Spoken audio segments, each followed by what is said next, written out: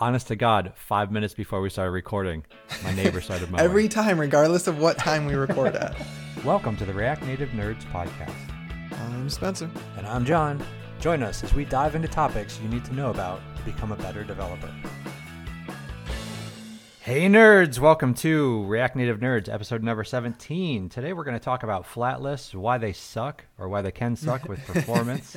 And we're going to give you some tips on how you can fix that. Joining me, as always, is the great Carlini, Spencer Carley. How are you, man? I told you I was going to bring that up. Oh yeah, that's a good one. I've really had to own that. Whenever people ask for a nickname, I've never given one. I should just stick to that. Well, it is stuck. You are the great Carlini from now on. I like it. I've been good this week. We've had insane storms, but fortunately nothing broke in said storms. Yeah, they rolled up this way too. Did they make it up there? Yeah, I lost some limbs on trees, but, you know, I had to cut them because they landed on our deck. Nothing huge, I mean, no damage or anything, but as I was chainsawing them, I'm thinking, I don't care. This isn't my problem anymore. It doesn't matter what the view looks like without these branches now. Right. Oh, that's funny. It's funny how your whole outlook changes when you don't own something anymore. Yeah. So is everything sold and you're just kind of like waiting for basically the date to move out? Everything sold? What do you mean? Like all the crap I got to get rid of? I don't know, like all the paperwork stuff. Like technically Yeah, we're just waiting. Okay. There's one thing left. The appraisal has to come in. I guess that's the last opportunity for the buyers to pull out. So if the house is appraised dramatically less than they wanted to buy it for, then the bank could deny them the loan. Okay. And they might have to pull out, or there's renegotiations so they can try and buy it for cheaper. It's like this whole thing. So right. That's the last thing. All the inspections came back good. Awesome. Yeah. What's the countdown now? We're targeting is the 30th, so 27 days. All right. Yeah, and I'll tell you what, I was fine. Last podcast, I said I wasn't nervous or anything. As soon as September 1st hit and I had 30 days, I was like, oh, shit. Yeah, you're no longer counting in months. It's in days now. I know, yeah. But I had a huge purge weekend. Oh, my gosh. I have this 12 by 25 shed out back. That it was just a collection point for everything. And I emptied that out into my yard. And then I carried so much stuff out to the front. We're on not a really high traffic road, but we're on a corner into our cul-de-sac. So it's a really good spot to sort of get rid of stuff. And almost everything, with the exception of like 3 small items, was taken. And I'm talking, wow. I had like a front door. I had a couple double hung windows. Somehow I ended up with like 4 huge 8 or 9 foot tall pillars that you would put on your front porch, sort of thing. I don't know how this stuff got in there. It just showed up, and it's all gone, man. I love people. Yeah, that's They're awesome. Great. Yeah, and I mean there were a lot of things I took out there that normally I would have loaded up and taken to like Salvation Army and stuff, like old toys and all that sort of stuff. And I'm like, man, if I can help my neighborhood out and they want stuff, more power to them. So Absolutely. God bless them. They're taking everything. Right. Yeah. Less work for you, or less distance you have to carry it. But that was pretty much my week. I mean, I've been now panicking and trying to get rid of stuff and throw stuff out, pack stuff up. Good stuff. Yeah. This week I've finally gotten to like dive into some code in React Native School side. So if you haven't listened to the previous podcasts, I think I've mentioned it, but basically, right across the street, they're starting to build some houses. I'm in like one of those new subdivisions where they just cram in as many houses as possible. So it's just Nice. It's a ton of construction, and it's been really loud. So like I haven't been able to produce any like new classes or anything. I mean, even scheduling this podcast has been tough because of how loud it can be outside. But finally got into finishing some code. So now I've got a React Native Fundamentals workshop with like this really cool app that you can actually, while you're like going through the exercises, it'll update within the app and you can kind of consume everything. So that'll be a fun thing.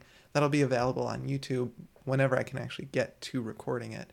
And I also finished a full stack Twitter clone using React Native, Apollo, and then just like a local database. So a bunch of cool stuff on the code side. And I'm excited to finally be able to like start create courses again once it gets a little bit more quiet around here.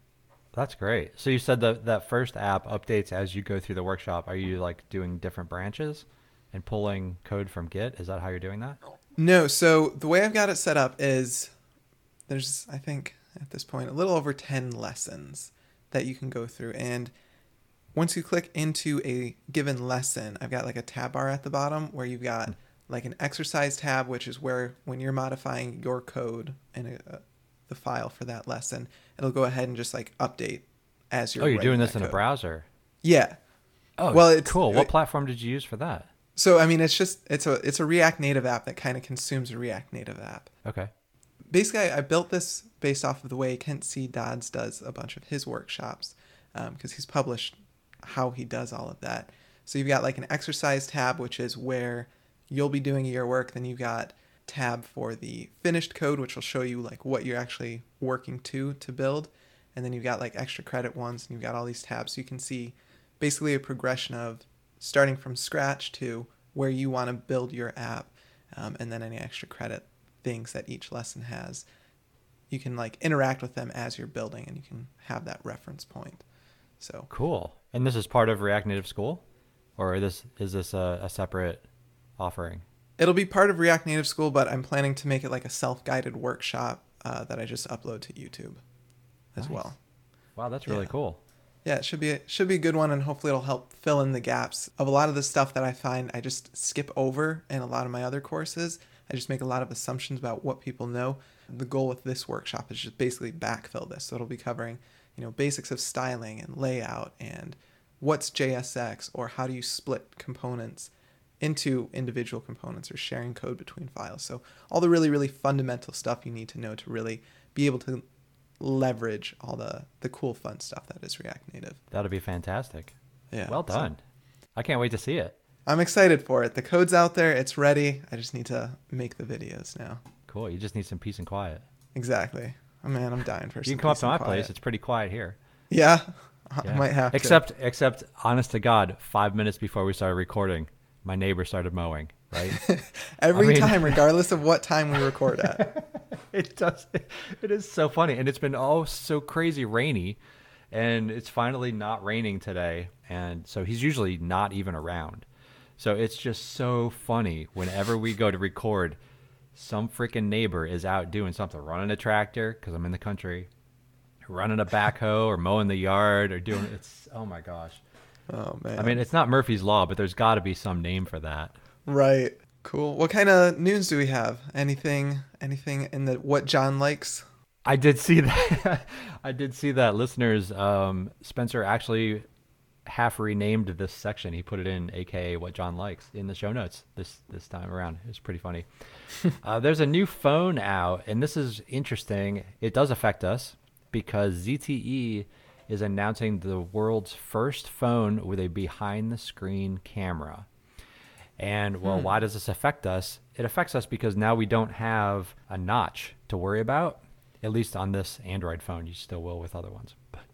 But this was really interesting. There's an unboxing video, a really weird unboxing video. When you watch it, you'll see. Anyway, he turns this thing on and then shines a flashlight up where the camera is, and you can see that the pixels up there are a little different. The display does show over the camera, so it isn't like this black spot or anything like that, but it is a little different. And then he shows a couple, I think he flashes through different colored backgrounds, and you could see there's just a little gray or black sort of tint in this little square at the center top of the screen. But it's kind of fascinating that, I mean, I'm surprised they haven't done this already. So this is a really neat kind of advancement, because now we could potentially in the future, when Apple invents the behind the screen camera and then ZTE and Apple battle it out to see who did it first, we could end up with an iPhone with no notch. All screen. Just nothing all but screen.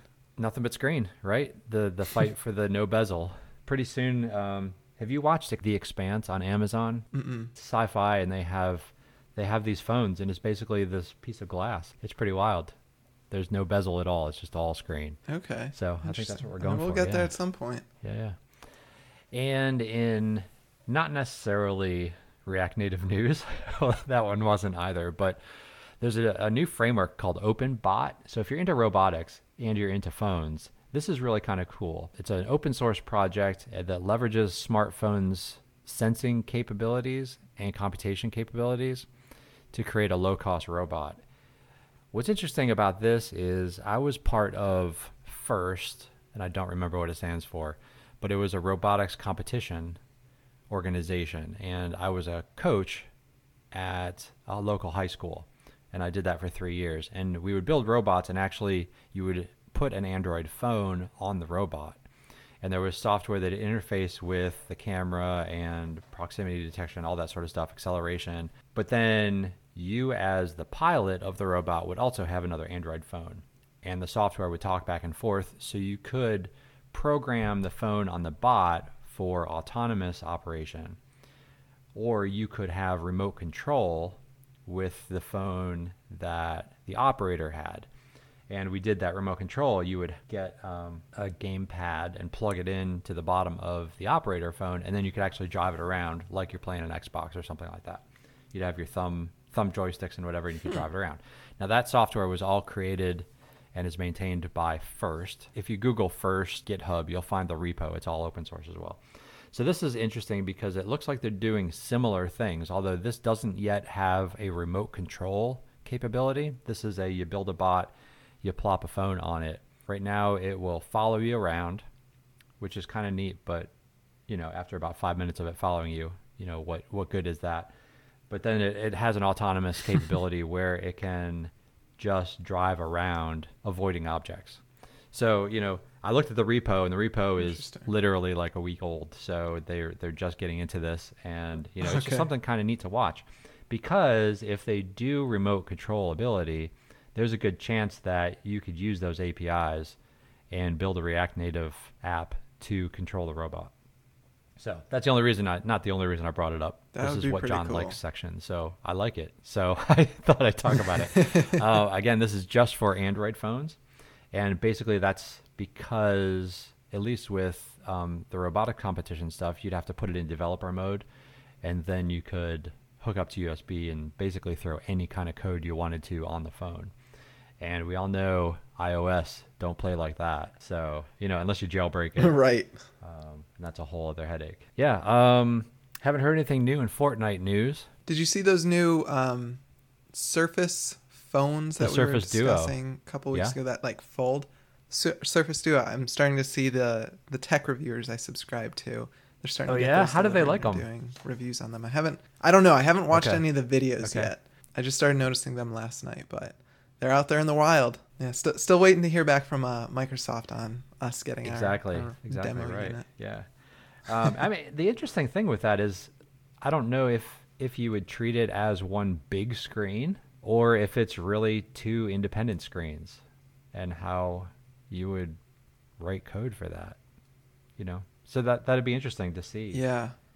When that comes out. Definitely, because I know even building an app for an iPad is kind of a different, strange thing. And are you writing this specifically for the Surface Duo? Because you couldn't write an app. Well, I mean, I guess you could. It'd be a whole lot of extra code, but you write an app for iOS and Android and the Surface Duo because you got a huge screen or two screens.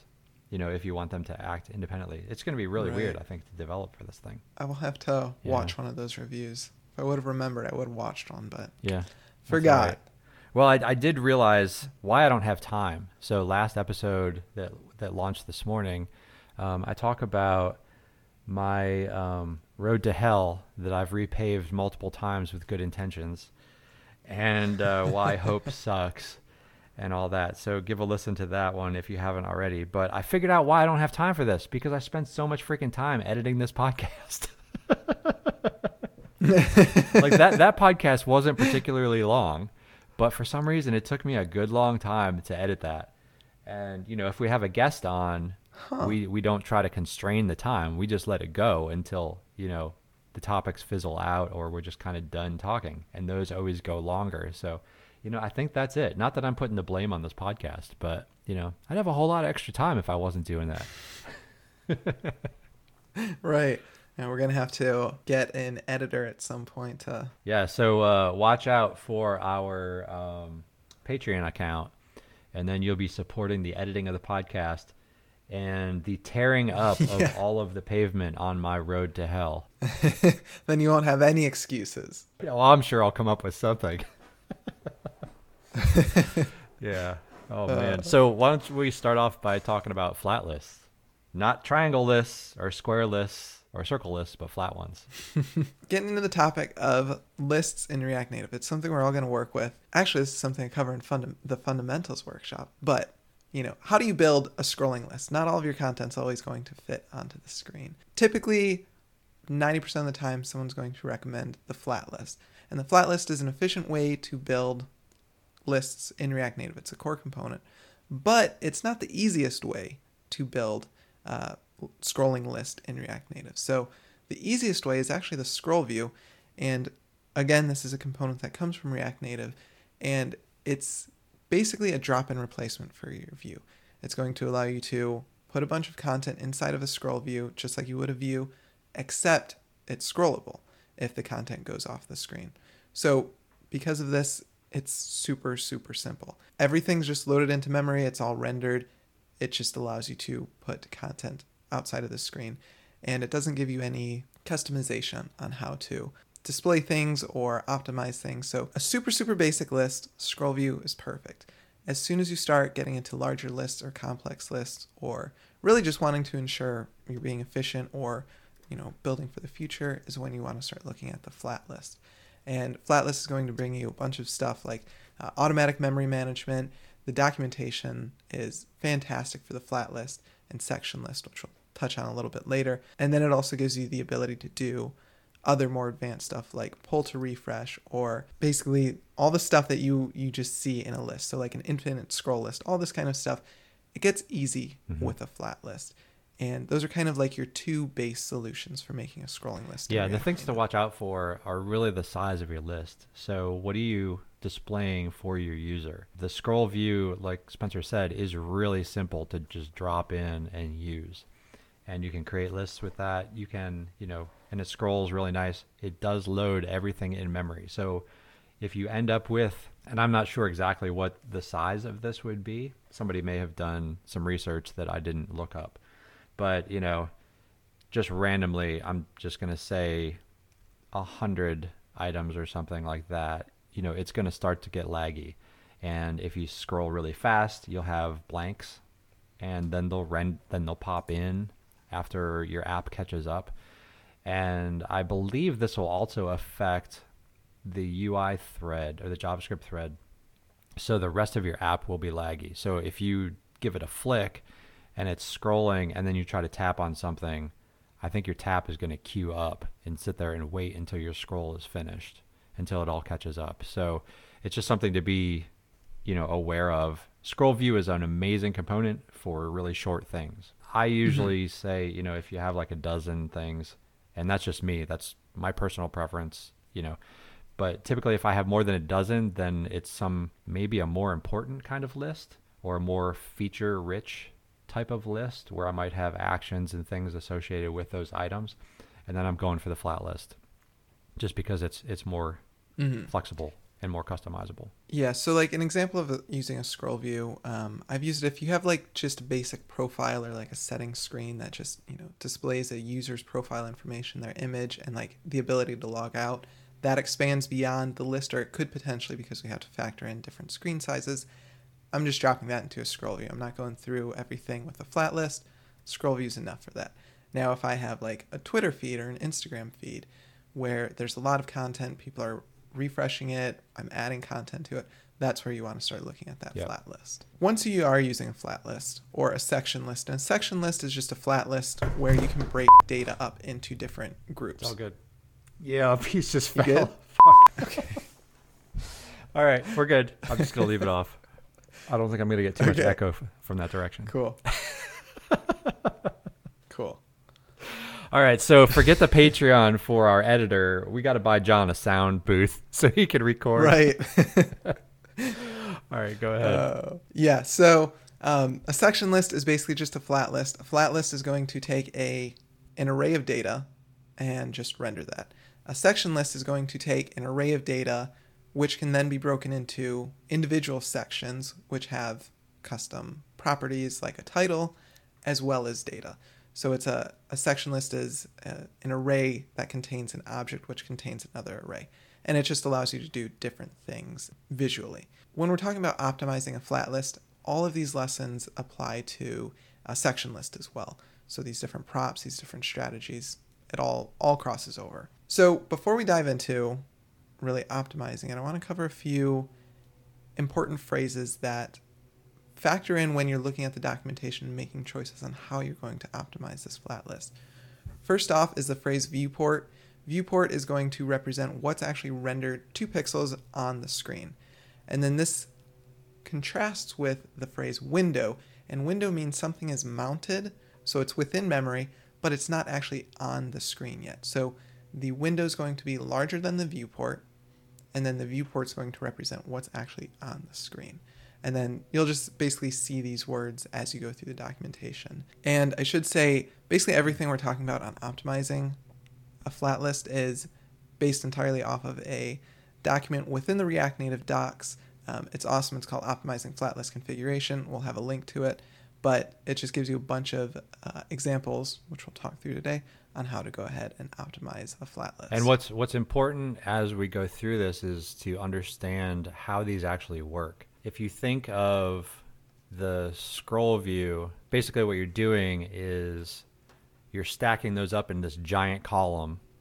Say you have 100 items and only 10 of them are visible in the viewport. So your window, which we talked about is mounted but not visible, that has 100 items in it, 10 of which are visible through your viewport. As you scroll, those scroll up and down the list. Everything stays in memory the entire time. What's cool about the list view is that you can configure this, and we'll talk about all these settings.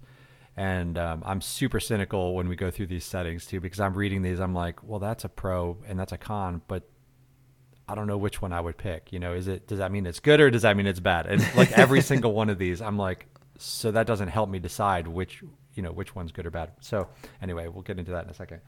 But basically the list view, what's cool about that is that you can configure how many of those are mounted in the window.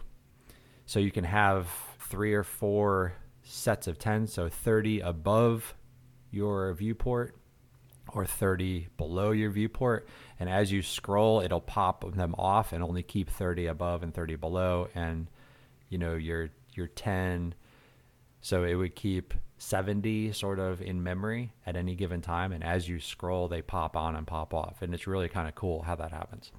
So that's really important because a lot of these options that we're going to talk about, the props, have to deal with how all that is set up. And it's going to be different for everybody. You know, how I would use this or how I have used this is going to be totally different for somebody else. So with that, you want to jump into the props? Yeah, definitely. So whenever you're using a flat list or a section list, which are implementations of the virtualized list, which isn't something you're really ever going to use, but the only point with that is that it's going to inherit these props. So these props are actually coming from a virtualized list. And basically what John was talking about was what are we actually rendering? And the way that we render things or define how much should be rendered is via a few different props. First off is the initial num to render. And this is just telling you how many items you're actually going to render into memory when your list first loads. So let's take an example where we have an app that has 1,000 contacts in it. If we try to render all 1,000 of those contacts, the user's just going to sit there for a while waiting for all of those to render before they actually display. That's no good, and it makes no benefit to render all 1,000 of those contacts if we can only show 10 of them at first. So what we want to do is use this initial num to render is basically to determine how many items we should initially render so that the user has everything they need to fill that screen, and then also to have a good scrolling performance when they leave that screen and start scrolling, but not so many where it makes everything linger and take a long time to render. Going ahead with the initial num to render, you can also determine exactly how many to continue to render at a time as you're scrolling. So as you're scrolling and you start reaching the end of those initial number to render, again, if you rendered 30 initially and you're scrolling down, you don't want to render all 700 after that, because you're going to run into that same issue of a blank screen just being there. So you can then specify how many to render per batch. And this per batch is going to be, as you're reaching the end of the list, okay, we see that, how many should I render at that point? You can specify that to be another 10 or another 30 or another 50, whatever it may be, so that as a user's scrolling, it's staying very performant, very quick, very responsive, but they never run out of content from the screen. So it just always feels like you rendered the entire list, but in reality, behind the scenes, it's going ahead and rendering those.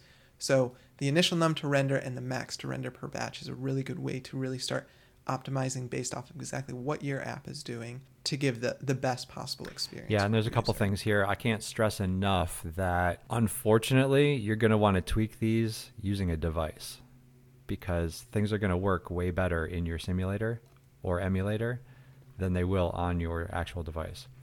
So while the memory management should be the same, it's very possible that if you have an older iPhone or an older Android, it's probably easier to get a hold of an older Android.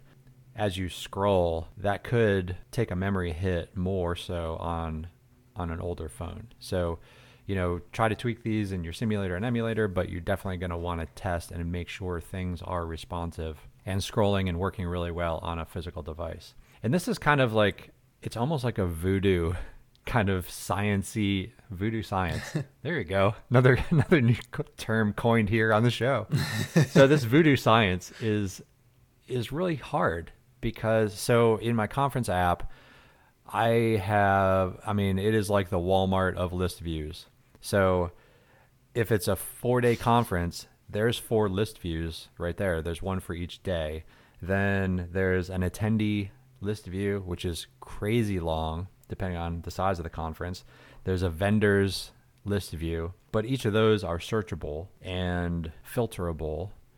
And, so you end up with all of this functionality on all of these lists. So I have gone down this voodoo science, and I don't know that I'm actually an official doctorate of voodoo science yet, but, I have played with all these numbers and it's not necessarily that easy to get right.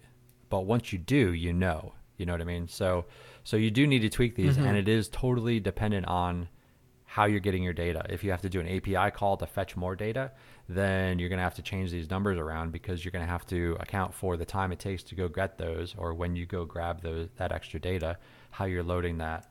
So there's a lot of other variables that come into play on top of just these numbers. So, if they're too low, you get really great performance, but then you end up with maybe some blank cells as you're scrolling. If they're too big, then it takes too long to load. If you're only loading a short set of your data and you're doing searches or filters, then you need to hit your API to go find all that data and bring it back. So there's just a lot. It's a lot. Yeah, absolutely. Flat lists are hard. Said, it's a voodoo science, and like they're quick to get started with, but once you start making things complex, it gets tricky. And like every app I've worked on, the optimizations, they're different, because like the components you're rendering are going to be different. If they're more image heavy, you have to make those different considerations and all kinds of different stuff. One other prop, so there's a bunch of props you can touch on. I'll let you read them all in the blog post or the guide. But one other one that I've actually used and customized is the window size prop. And basically that allows you to determine, outside of the viewport, how big is that window going to be? How big is that area you're going to start rendering things into memory so that they're available once you actually come into the viewport. And again, just kind of got to customize it and figure out what feels right, given how you're getting your data and how expensive your individual list items are. And the list items, there's a whole lot of tips on building those as well. You don't want crazy complex list items. I mean, on a basic level, you're displaying text to the user about that particular thing. You can easily go overboard with, slide actions, slide it over to the left and you see, I don't know, I'm just thinking email, delete, archive, whatever. You could add slide to the right options. So you can, forward it or save it for later or star it or something like that. Then you can tap into it. You can do a long press into it. So you can create like crazy, crazy complex list items. So one row of data. And the more and more complex those are, the worse your performance is going to be as well. So you need to take into consideration, because basically they're loading all of that extra functionality every single time one of those rows renders. And there's a whole lot of other voodoo science in, trying to make those work as well. Yeah, basically, like every line of code that you're writing in a list item is going to, there's a performance implication. I'm not saying like you can only use one view, two text, and a single image. I've got one component where, I mean, it's a heavy list item, and like we did see some performance issues, but it's still a very heavy component. It does a lot. It renders markdown. It determines if it's an expanding cell or not. It renders icons, all kinds of stuff. So it's not a basic component, but we have had to make some optimizations around it to make sure everything works well. And one of the biggest ones that I found is, so in this list, each cell can have a custom icon. Make sure your icons aren't huge when you only need a little icon off to one side. Make the images the appropriate size for that, because rendering a big image, although it's only showing small because you constrain the height, you're still rendering that big image. So if you go ahead and make it smaller, it's going to render that much faster. It all takes up memory. Actually, so I was doing consulting on a project recently, and I found basically when I was working on the app, the performance was just awful. It was only like a flat list of 6 items or something. Oh, no. And I couldn't figure out what was going on. And I mean, it was really bad. But basically, I ended up finding out that the way they were rendering shadows, and I never figured out how they were rendering shadows. It was a component they had imported, and I just removed it, and performance instantly improved. Basically, there's a bunch of little things where it's like take things away, kind of like if you're trying to figure out, what food you're allergic to or something. Do I forget what they call that kind of diet, an elimination diet. Do that with your components if you're having performance issues, because in my experience, it's always been one small piece that is the big culprit versus the overall component. Yeah, that brings in a good point, because if you do a Google for list item or row components and things, just like that shadow, there's components that you can install that will enhance your list view or your row or your items, that sort of thing. So all of those are going to do a performance hit too, and now you're at the mercy of somebody else's code.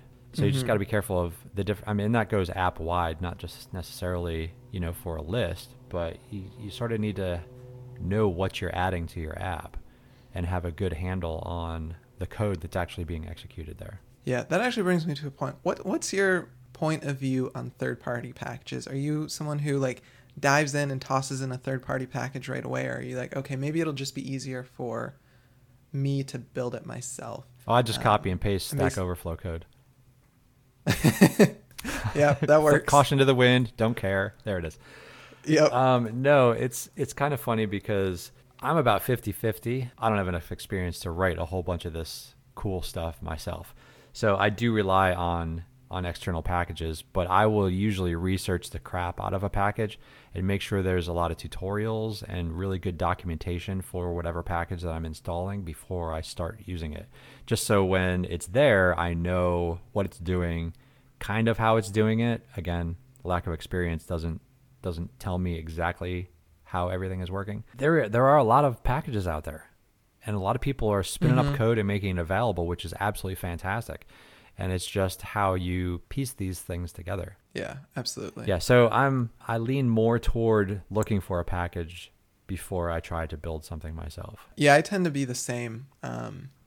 I cautiously optimistic whenever I add a package, but there's always that you need to be aware of, okay, how do I keep this up to date? What if there's some sort of bug?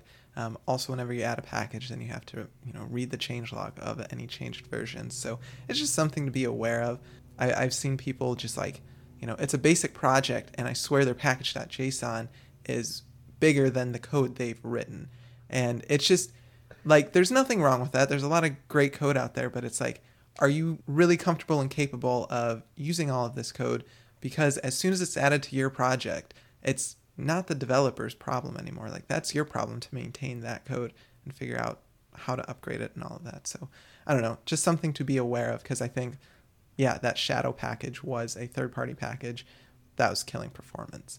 So something to be aware of. It's like build an Instagram app with React Native in 100 lines of code or less. And right. the package JSON file is 300 different packages that all interact together to build your Instagram app. Yeah. Upgrade one minor version or a patch version and everything. Oh, yeah. No, you don't upgrade. You don't upgrade when you do that kind of crap. You just push it to the App Store and hope for the best. Absolutely. Okay, so let's see. Looking at list items, something else, if you use ESLint, this is going to show up every time, but the key extractor prop on a flat list or section list is a necessity. Basically, the key extractor is going to allow you to specify some piece of data that uniquely represents that particular list item. And this is going to allow you to, or allow React to figure out, should it re-render, should it not re-render? Basically, like if you've got dynamic content in a list, you're going to want this. Really, you want this no matter what, because it just lets React and be really smart. And reality is, like, you're probably going to have some unique piece of data, be it a name or an ID or whatever, that you can use as this property that allows you to specify a unique element within your list. And that's going to work through the key extractor prop. Yep, and I use that key when I'm updating my list. So my app goes out to the server. If there's any changes to any of the sessions or vendors or attendees, it will pull those back and be able to find that item if it's an update and update the content just in that one item instead of re-rendering the entire list. Or if it's a new session, it'll know where to insert it in that list. So it'll just sort of pop in without having to re-render. Because if you do this wrong, if you manage your flat list incorrectly, if you do a pull to refresh and that whole thing refreshes, man, that's a performance hit right there. Oh yeah, absolutely. You're going to notice it. Your users are going to notice it, and it's something that's really easy to avoid. Something else that's really easy to avoid, and this is something that I just recently learned, and to be completely honest, like it's something I'm still not super comfortable in how I understand it or if I'd be able to explain it. So basically, in a flat list, each item is going to be rendered via the render item.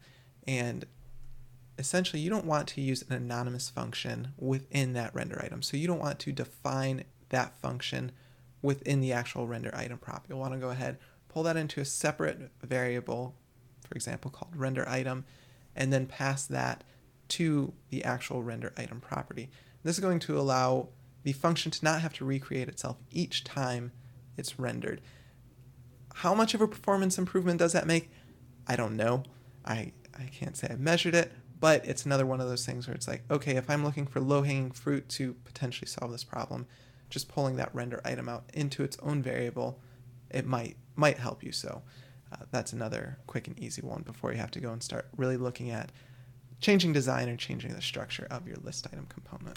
Right. And for the listeners that are like me and don't necessarily understand an anonymous function, basically what that is you have your flat list component, so bracket flat list, and one of the props in there is render item. It is wholly feasible to write out render item equals and then a view, your view component, text, and everything that's going to render your item right there inside the flat list component.